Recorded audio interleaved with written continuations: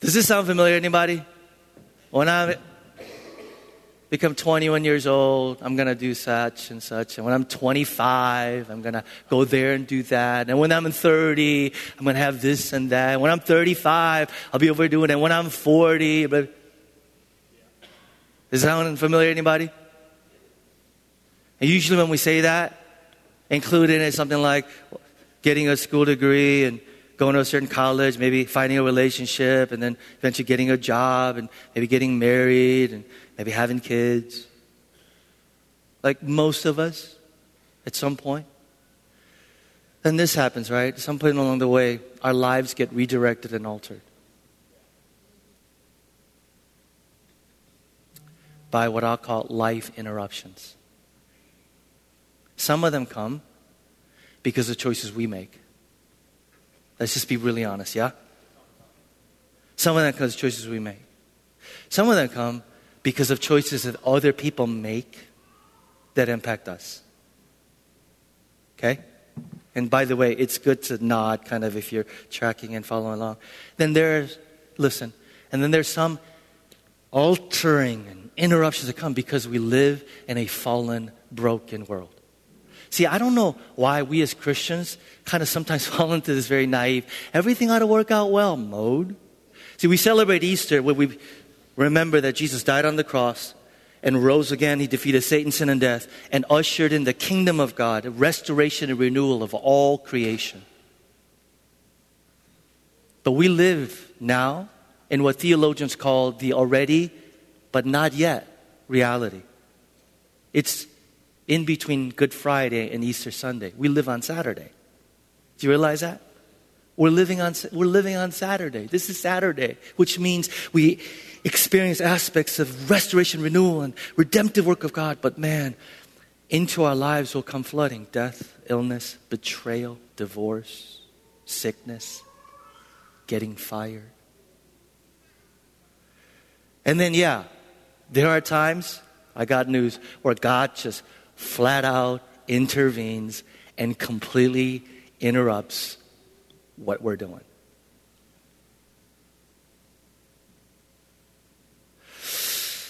The thing is, I've been studying the Bible for a long time. The thing that I notice is, rarely has it been someone that God used powerfully, that did an amazing work of God, whose lives weren't interrupted at some point. You notice that? I just go down the list for you. Noah. Why do you remember Noah?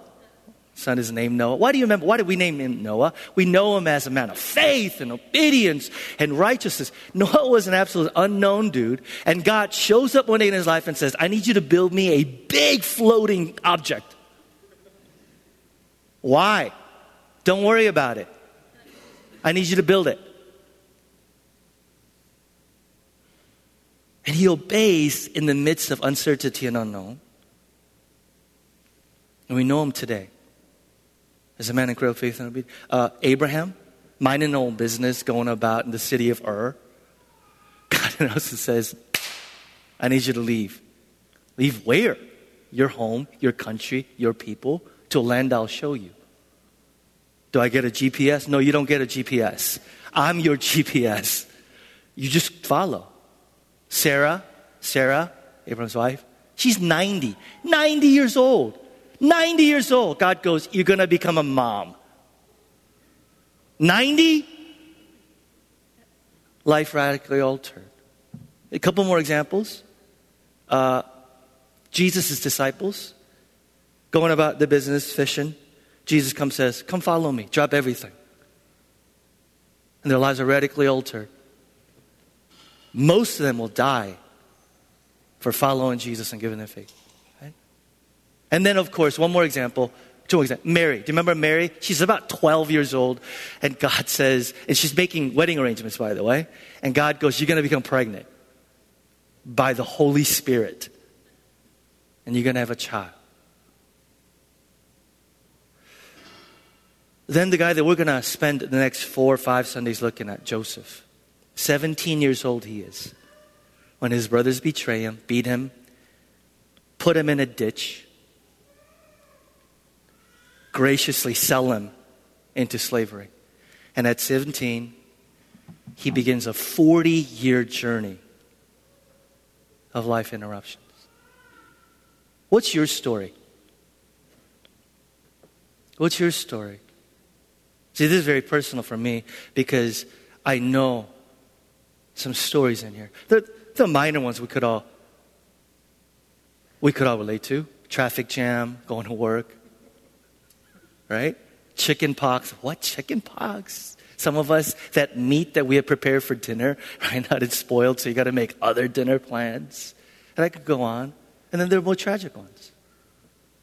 It's a couple that was looking forward to their first child. They get pregnant, but a few weeks later, they have a miscarriage. It's that guy, and these are all real stories, by the way, who shows up to work one day and is told by his boss, you have 2 weeks. Our company is downsizing. We're taking our business to Brazil. It's that woman in our church who finds out father has pancreatic cancer, and within a month he's dead. It's that 25-year-old single who built 2 years relationship with the best friend, and the best friend decides to move out of nowhere. It's that girl who's been dating a guy for 3-4 years, and the guy decides to call it quits without any reason. And it's the guy who goes in for a checkup. It's told by the doctor, there's something not right. I need more tests. And is told that he might have cancer. Interruptions. Confusing, hard, painful, difficult. Can anybody relate? And by the way, this is one of those sermon series where for some of you, it's like, it'll be hard to keep your emotions in check. And then others of you are like, I don't know. It's one of those things you might need to file away because at some point you're going to need to go, I remember that. When we go through life interruptions, we know this about God. We know that life interruptions aren't punitive. They're not random. They're not pointless or meaningless. And we also know that when life interruptions come, although they're unexpected to us, they're not unexpected to God and don't catch him off guard. But that doesn't make it easier to handle, does it? No, it doesn't. So when life interruptions come, most of us, this, by the way, is a long introduction to the book of Genesis, what we're going to look at. When life interruptions come, we ask 2, and I'll say in quotes, wrong questions. Let me ask you. Let's play this game together. When life interruptions come, what questions do you and I ask? Why is this happening to me? Can anybody relate? Yes? Yes? Okay. There's another question we ask, which is what? When life interruptions come. See? Man, when is it going to stop? How do I get it to stop? Right? Now, you might be that super spiritual person in here right now going, I don't ask those questions. I just go, may you be glorified. Praise you, Jesus. If that's you, we thank God for you. Okay, you could go Starbucks, get some coffee and chill out. But for the rest of us, humanity, when life interruptions come, we first go, why is this happening to me? I'm 47 years old. Do you know how often I ask that question? Why? And if I'm really honest, in most honest moments, I feel silly because I go, why is this happening to me? Emphasis on me, not just why. Me, as if I'm the only person on planet Earth that is actually going through this life interruption. Anybody know what I'm talking about? Why is it happening? And then secondly, if it's prolonged, when is it going to stop? How do I manage this to be as small interruption as possible? When is it going to stop? Why? When? And not only do we ask wrong questions, but we have wrong responses. So I'll talk about me. When life interruptions come, first I blame God. And I accuse him of being uncaring. You ever do that? Where are you, God? Do you care? Do you love me? Why is this happening to me?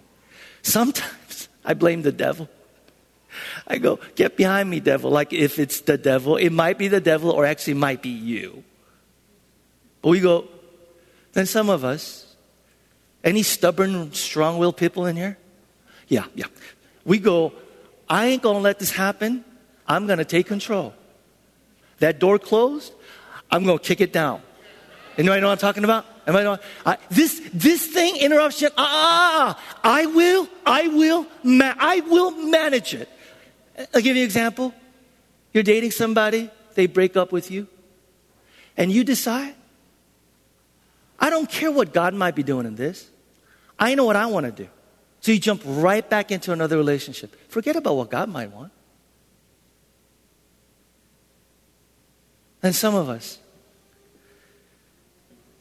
we throw away our character and we compromise our convictions. Please listen. We throw away our character and compromise our convictions. When you're going through a life interruption, please hear me. This is me. When you're going through a life interruption, you are more temptable than you are at any other time. See, I don't know what it is, but there's something about us that says, I've been screwed, I've been wronged, and so I'm going to do wrong. And so we just throw away our character, we throw away our convictions, and we go, I don't care. I'm just going to do what I need to do. Does anybody know what I'm talking about? And if that's you, can you please listen? Please don't throw away your character. Please don't compromise your convictions because you're just mad. Because all that's going to do is you're going to come back at some point with scars. That's what sin does every single time. Then lastly, some of us turn to escapist behavior. It's like, let's say, physically going anywhere. But it's sort of symbolic of pulling the bed sheets over our head and going, I don't care. And some of us turn to escapist behaviors like alcohol, meaningless sex or relationship, or pornography, or gambling, or Facebook.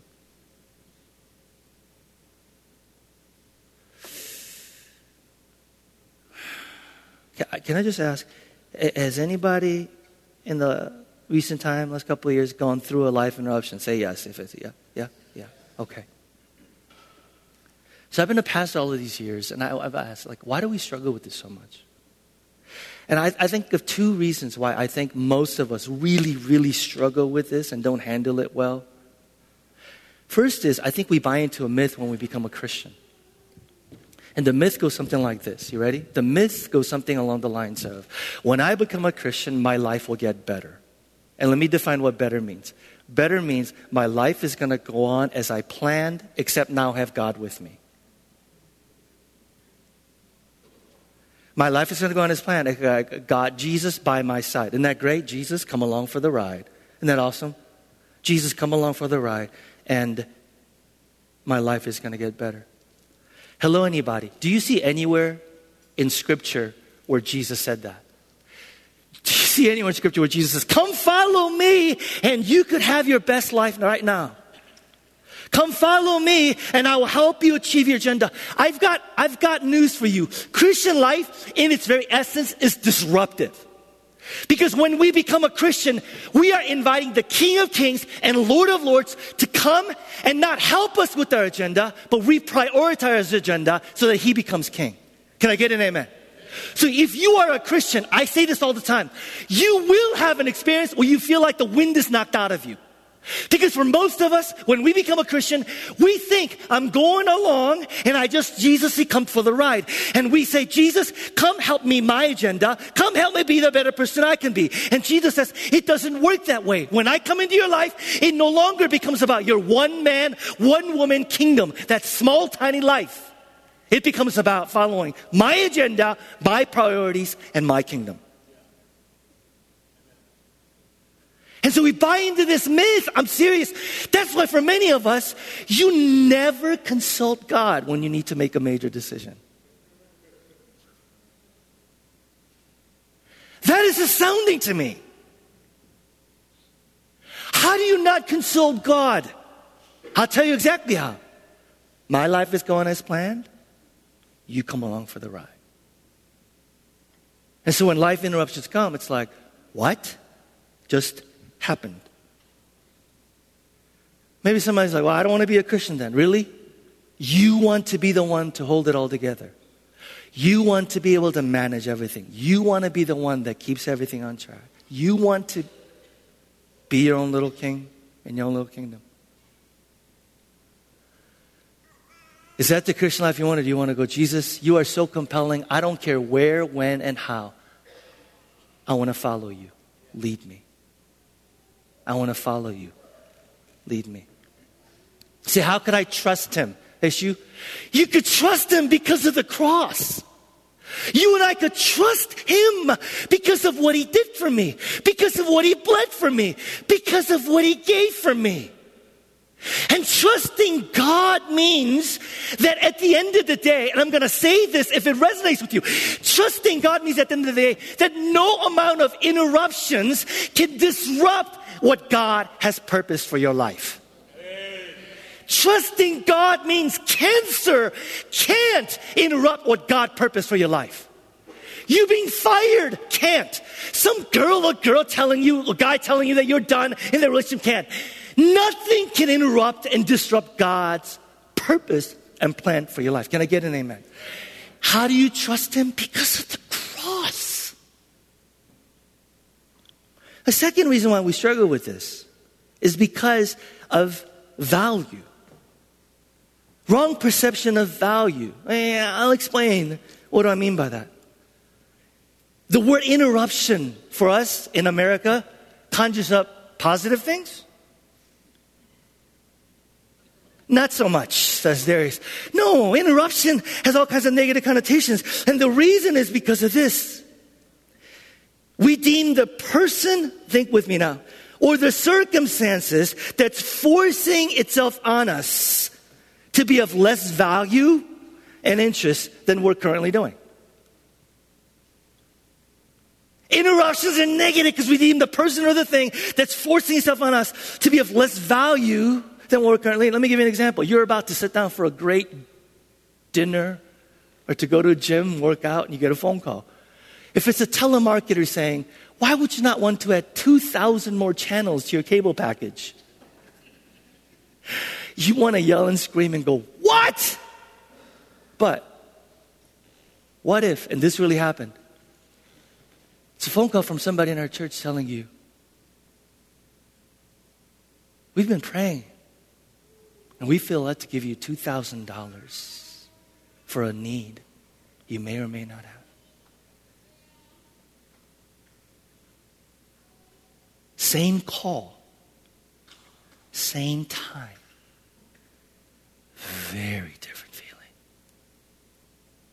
It's an issue of value. Can I put it up this way? And you need to remember this. It's insignificant person plus insignificant task. Interruption! But what if? Are you following? Check. But what if? What if what you and I, what if what's beckoning us away from what we're doing is more compelling than what is keeping you from? What if what's beckoning us away from what we're currently doing is more compelling than what is keeping us from? And you don't argue with it. You don't even begrudgingly accept it with reluctance. You choose it. You don't want to miss where it might lead. Now think with me, because this is basic Christianity. If you and I really believe that we follow a heavenly Father who is in control of even the minutest details of our lives, church.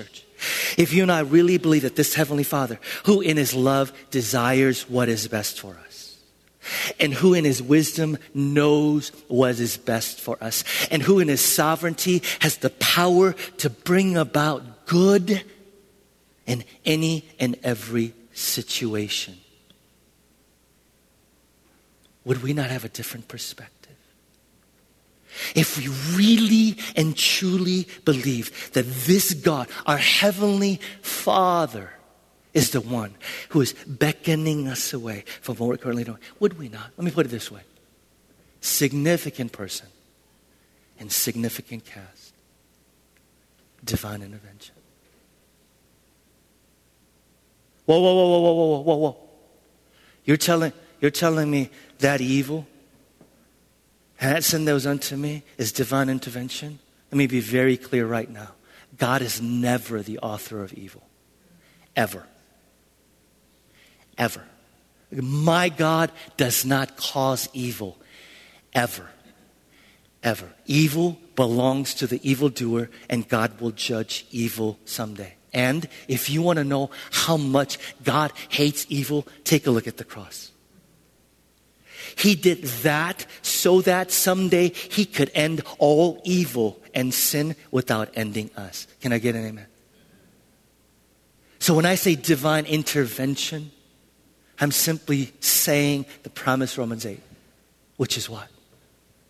We serve a heavenly Father who works for the good in all things for those who love him and have been called according to his purpose. And if all things includes sometimes senseless things and tragic things, then our faith propels us to go, God, even in that, you will work through it. Even in that. Significant person, significant task, divine intervention. So let me ask you a question this morning as we establish a foundation with this series. Is your perspective interruption? Or could it be divine intervention? Interruption. Divine intervention. Instead of asking why and when, the title of this morning's sermon title is Asking Different Questions. What if you and I did this, you guys? And again, I'm just laying a foundation for the next 4 weeks. Instead of asking why and when, what if we ask this question? God, what? What are you up to? God, what are you up to right here? And here's the amazing truth, you guys. The amazing truth that we'll discover. The amazing truth that we'll discover. And this is something that I have been wrestling with most of my life. And if you're like me, maybe you could relate. Amazing truth we'll discover is this, that God does the most significant, sometimes the most important, and the most deep, life-changing kinds of things during life interruptions. When things are uncomfortable, when things are uneasy, when things are uncertain, then the ho-hum, everything's cool, 9 to 5 times of life. And here's the other thing. Not only does God do some of the most significant work in me, check this out, you guys. God also does some of the most significant work for the kingdom. For the kingdom. For the kingdom and for the world and for others during that time in our lives when we're going life interruption. If you ask me, why is that? I could only look at Scripture and see what the Scripture has to say. And it is clear. God does the most significant work in me and significant work through me during times of life interruptions than any other time. We're going to look at the story of Joseph. I've never actually done a long series on Joseph. I've alluded to him, who is, by the way, the great-grandson of Abraham, the guy that God chose to be a blessing to the rest of the world. We're going to look at a verse on how this story ends. By the way, Moses spends 15 chapters on Joseph, by far the longest than any other person. Moses apparently thought his story was important. We're going to look at the very end of how this story ends. Look at a couple verses. But here's how the story begins. 17, Joseph is growing up with a passive father. This is next week. In a dysfunctional family that looks all put together on the outside. With the volcanic eruption waiting to happen. His brothers, out of hatred and envy, sell their 17-year-old, second to youngest brother into slavery.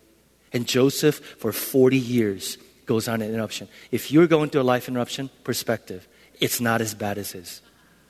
Here's how the story ends. Genesis 50:19. But Joseph said to them, these are his brothers that he's seeing like 40 years later. Don't be afraid. Can you say the next words with me? Am I in the place of God? Say it with me one more time. Ready? Am I in the place of God? Can I just say this? Almost everything that ails us in our lives is because we put ourselves in the place of God. Do you know why you and I can't forgive somebody? Say it with me. We have placed ourselves in the place of, do you know why you're so worried and anxious about your future? We have put ourselves in the place of God. We'll talk about that in a couple weeks. Am I in the place of God? You intended to harm me, but God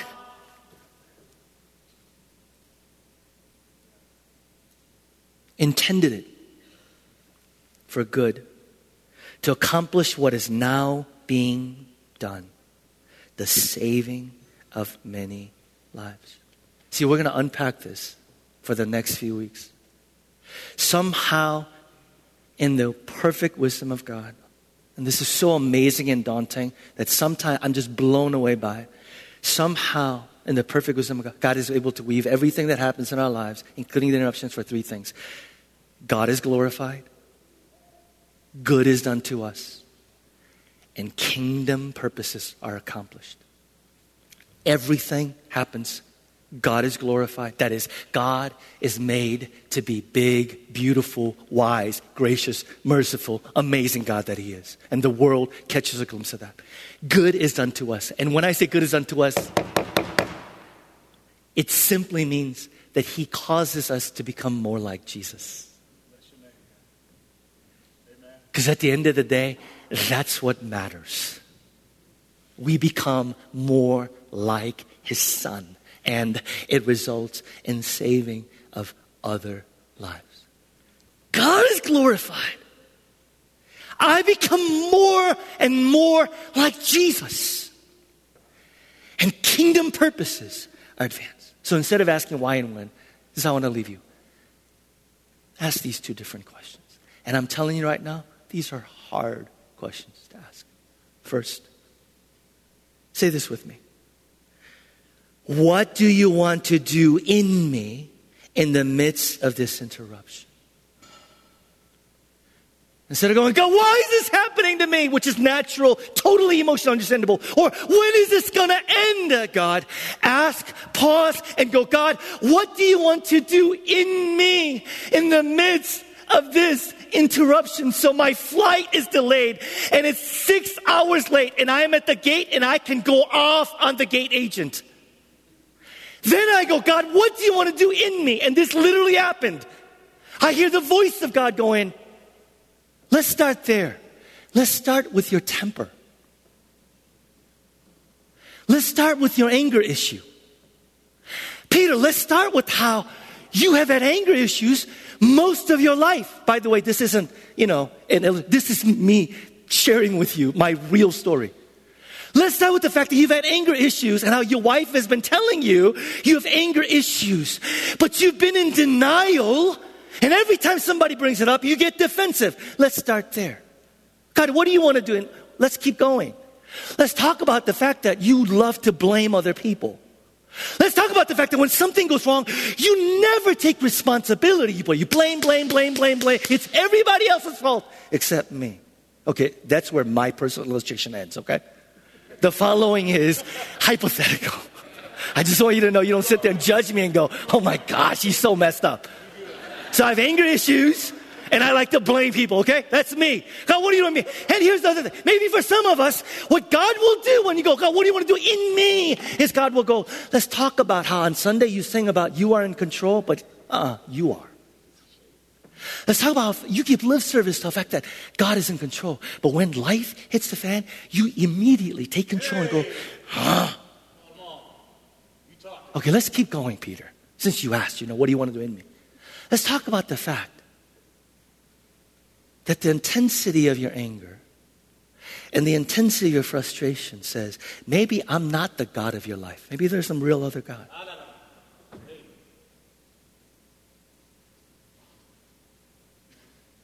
God, what do you want to do in me? What do you want to do in me? Anthony, come on up here.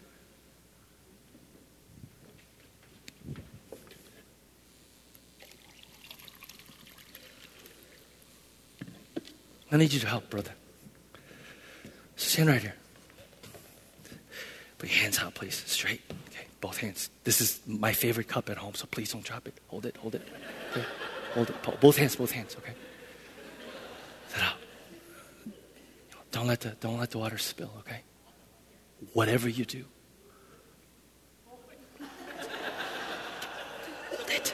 Hold it. Don't let it spill. No, don't go. Just hold it.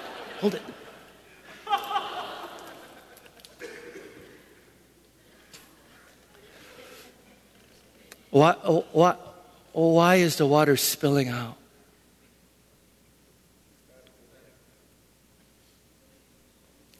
He's not in control, so, which means, it's a shake. Water's not spilling out because he's being shaken.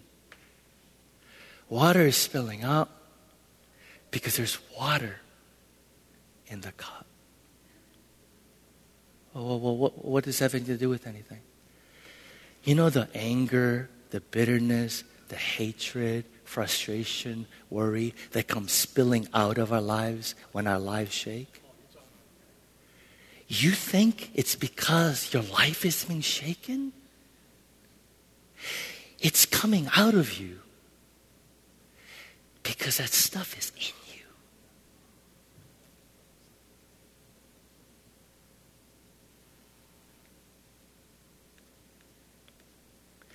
That stuff is inside you and inside me.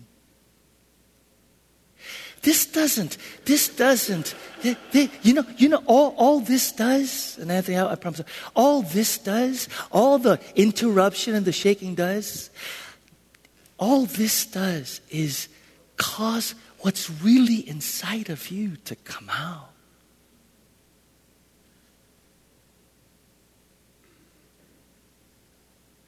Why are you looking at circumstances going, if this would just stop, I wouldn't be so angry, I wouldn't be so bitter, I wouldn't be so worried? Are you kidding me? It's inside of you and me.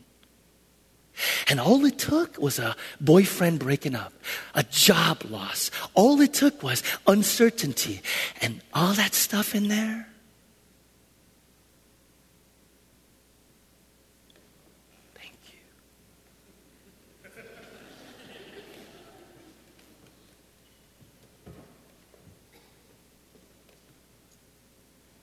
This sermon series is going to be hard and painful at points. You have to choose. Listen, you have to choose. You have to choose. You will either sit there and go, what a stupid illustration. Or you could sit there and go, what is in me? What is in there? Can I put it this way? Nobody. Everybody look up here for a second, please. You're taking notes, try and do this. Listen, do you know why I did that exercise? Because nobody in this room has ever learned about their flaws by being told. You have to be shown.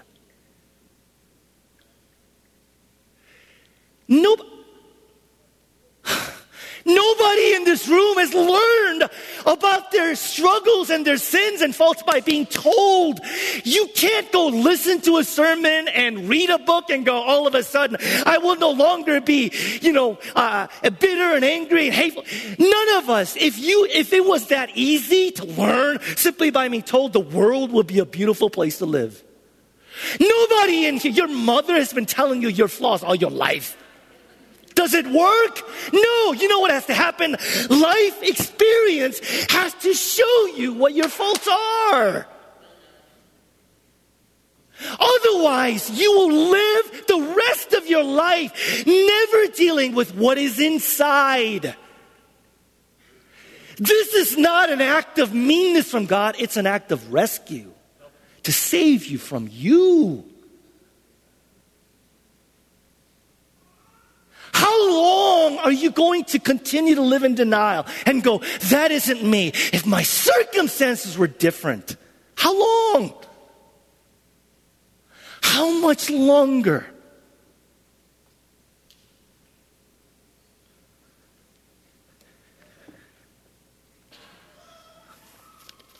Second question.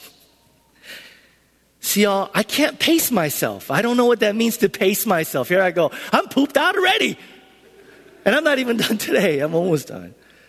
Second question is, it's not just what do you want me, but what do you want to do through me in the midst of this interruption? Because here's the thing you need to get, and here's the thing I need to get, is that the interruptions in our lives isn't just about us. Isn't that good news?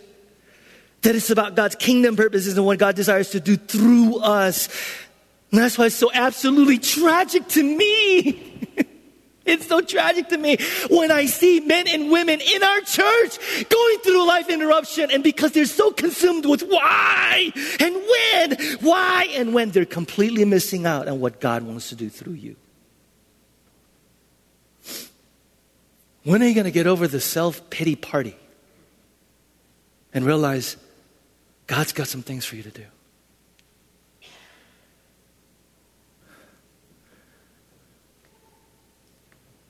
Does anybody else find it astounding that the God of the universe allows us to participate in His kingdom work? Can I get an amen? Does anybody else find it astounding that God wants to use us for His kingdom purposes? We get to cooperate with God from bringing life out of death, growth from loss, and testimony out of tragedy. And if you and I would just see through the eyes of faith and see God's hand in it all, you see that God isn't interrupting our lives to kill our joy. God's at work to reshape our purposes and see positioning you and me to fulfill something that He has for us to do that we otherwise could never do. So instead of asking why and when, what if you began to ask God, what do you want to do through me? Instead of, God, here's what I need done right now. What do you want to do through me in my season of singleness? What do you want to do through me as I experience this loss? What do you want to do through me in these times of uncertainty and transition? What do you want to do through me? And if you pray that, I'm warning you right now, you'll hear these 4 following words, among others. You'll hear the words yield. You'll hear trust. You'll hear surrender. And you'll hear let go. And you and I will come to realize that when God thought of you, God had a purpose for you. When God thought of you, were an idea, and God says, I have a purpose for him or her. What an amazing thought. And when we become a Christian, we surrender our lives to Jesus. Listen, surrender our lives to Jesus. Quickly, some of us come to realize, like, that's not what I thought for me. Or for some of us, it is what God wanted us to do. But listen, the timing of it is not where God would have us. If you're one of those people that's in an interruption because of a timing thing, like it's not happening quickly enough, I want you to know today that time is not an issue for God. Joel 2 says, God will restore your ears and you will never be put to shame. I'm going to say it again. God, for anybody here this morning who's going, God, this interruption is so long.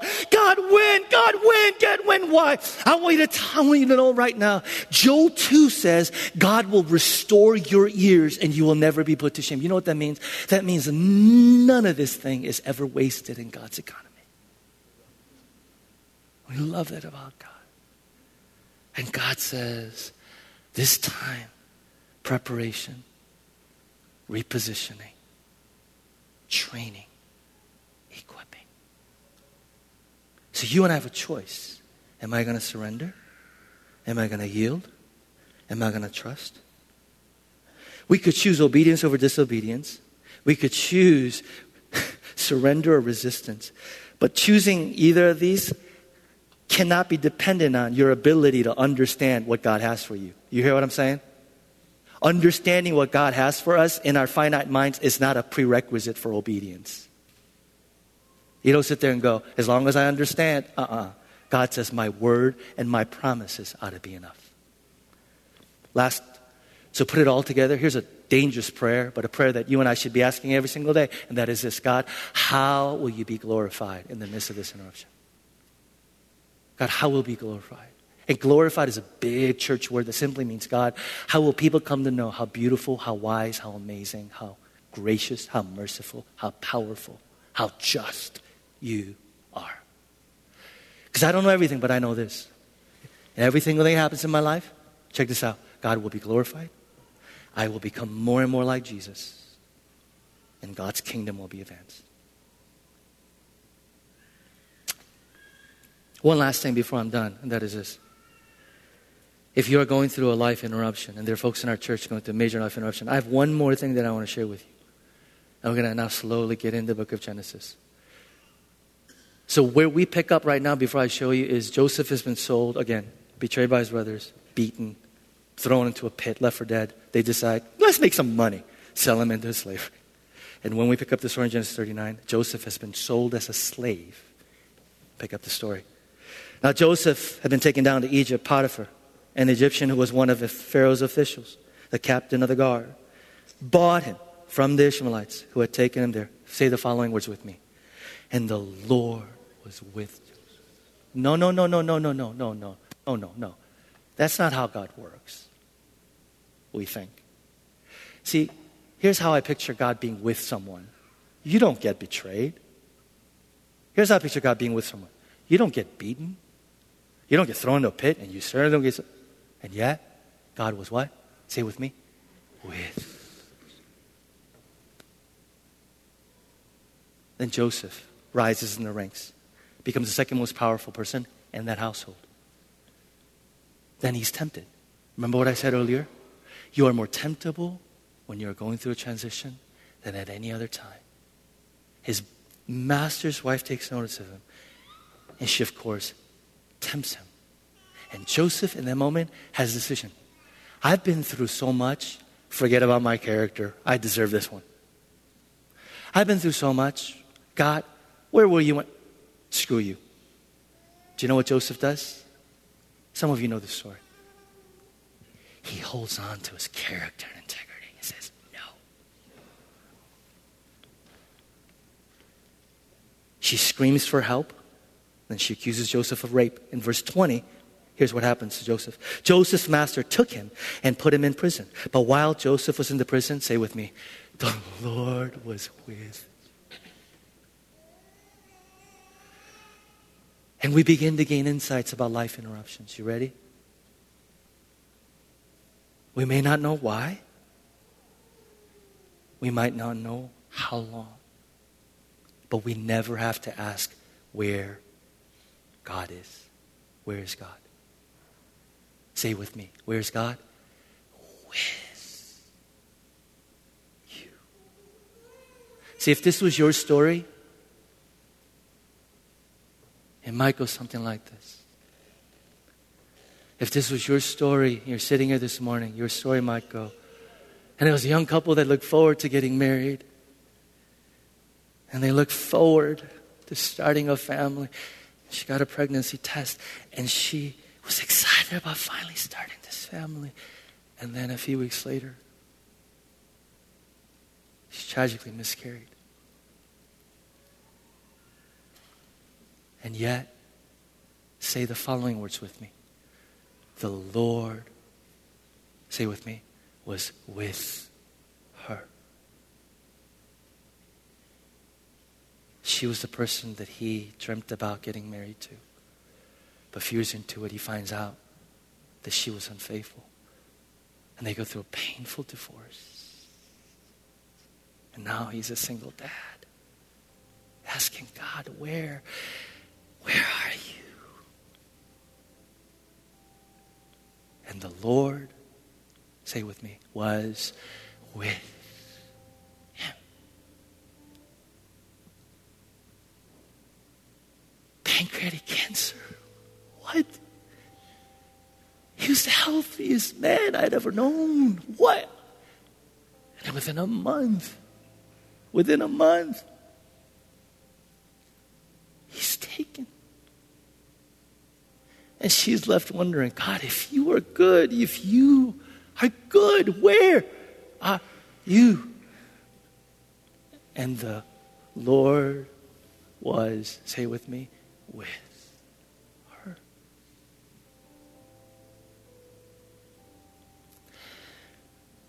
See, 2,000 years after this, when God decided to carry on the messianic line and send a Savior to the line of Joseph,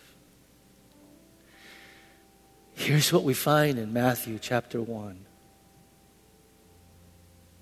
The virgin will be with child and will give birth to a son. And they will call him Emmanuel, which means what? God.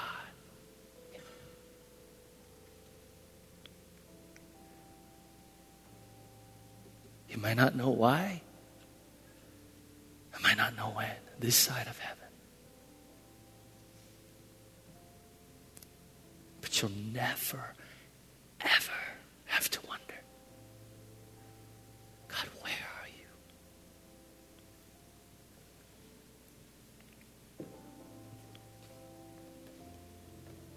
Let's pray together.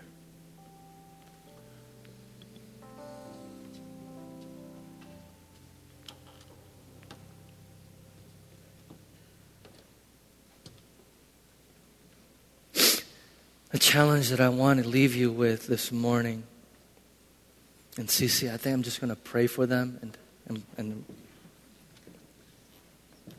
bless them to go, and then you guys could sing over as they leave, okay? The thing that I want to leave you with this morning before you rush on out of here to the next thing is, of all the things that I could have chosen to highlight at the end, I want to ask you that question of what is it that God might want to do in you?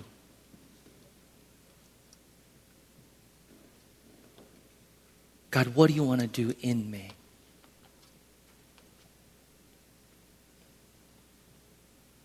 You've never asked that question, ever. And I want you to spend it, just even the next minute or so. Remember that you pray to a Heavenly Father who has given His Son. God, what do you want to do in me? What's inside? What are the toxic, dangerous, if left unattended? What is inside me that comes spilling out anytime something happens? God, what is that? And can you be rigorously honest this morning and courageously pray that prayer? God, what do you want to do in me? What do you want to do in me? What do you want to do in me and through me? Right here and right now.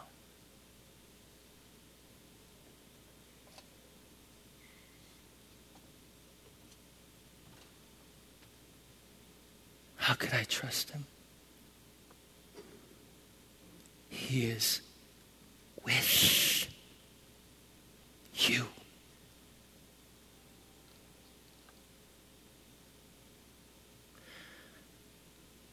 You all stand from where you are right now. I want to pray this prayer, blessing, benediction over you.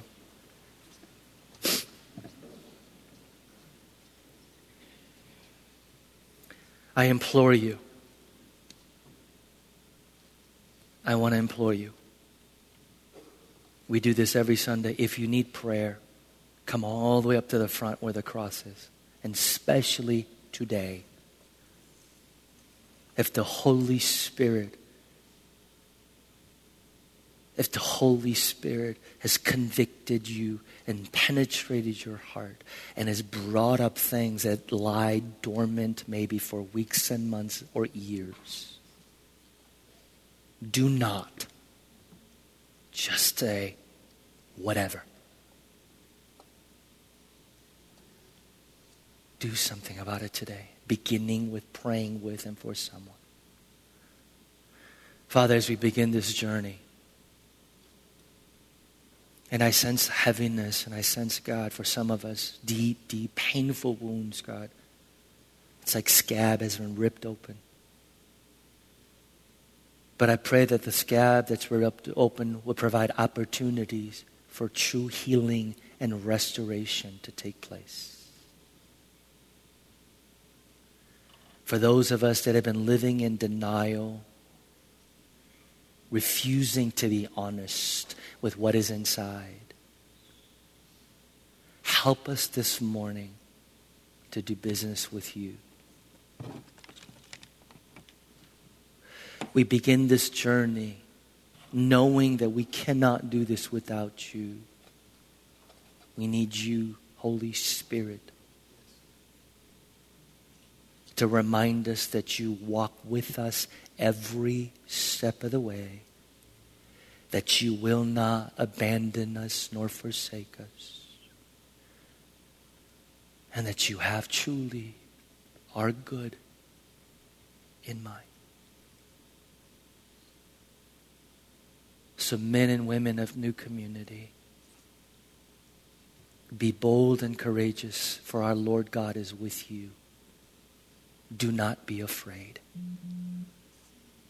He is in charge of this journey, and He walks with you. Live as sent people, knowing that God wants to work in you and through you. Be a visible testimony of His kingdom here on earth. In the name of the Father, the Son, and the Holy Spirit. And all God's people said, amen. Have a great rest of Sunday, church.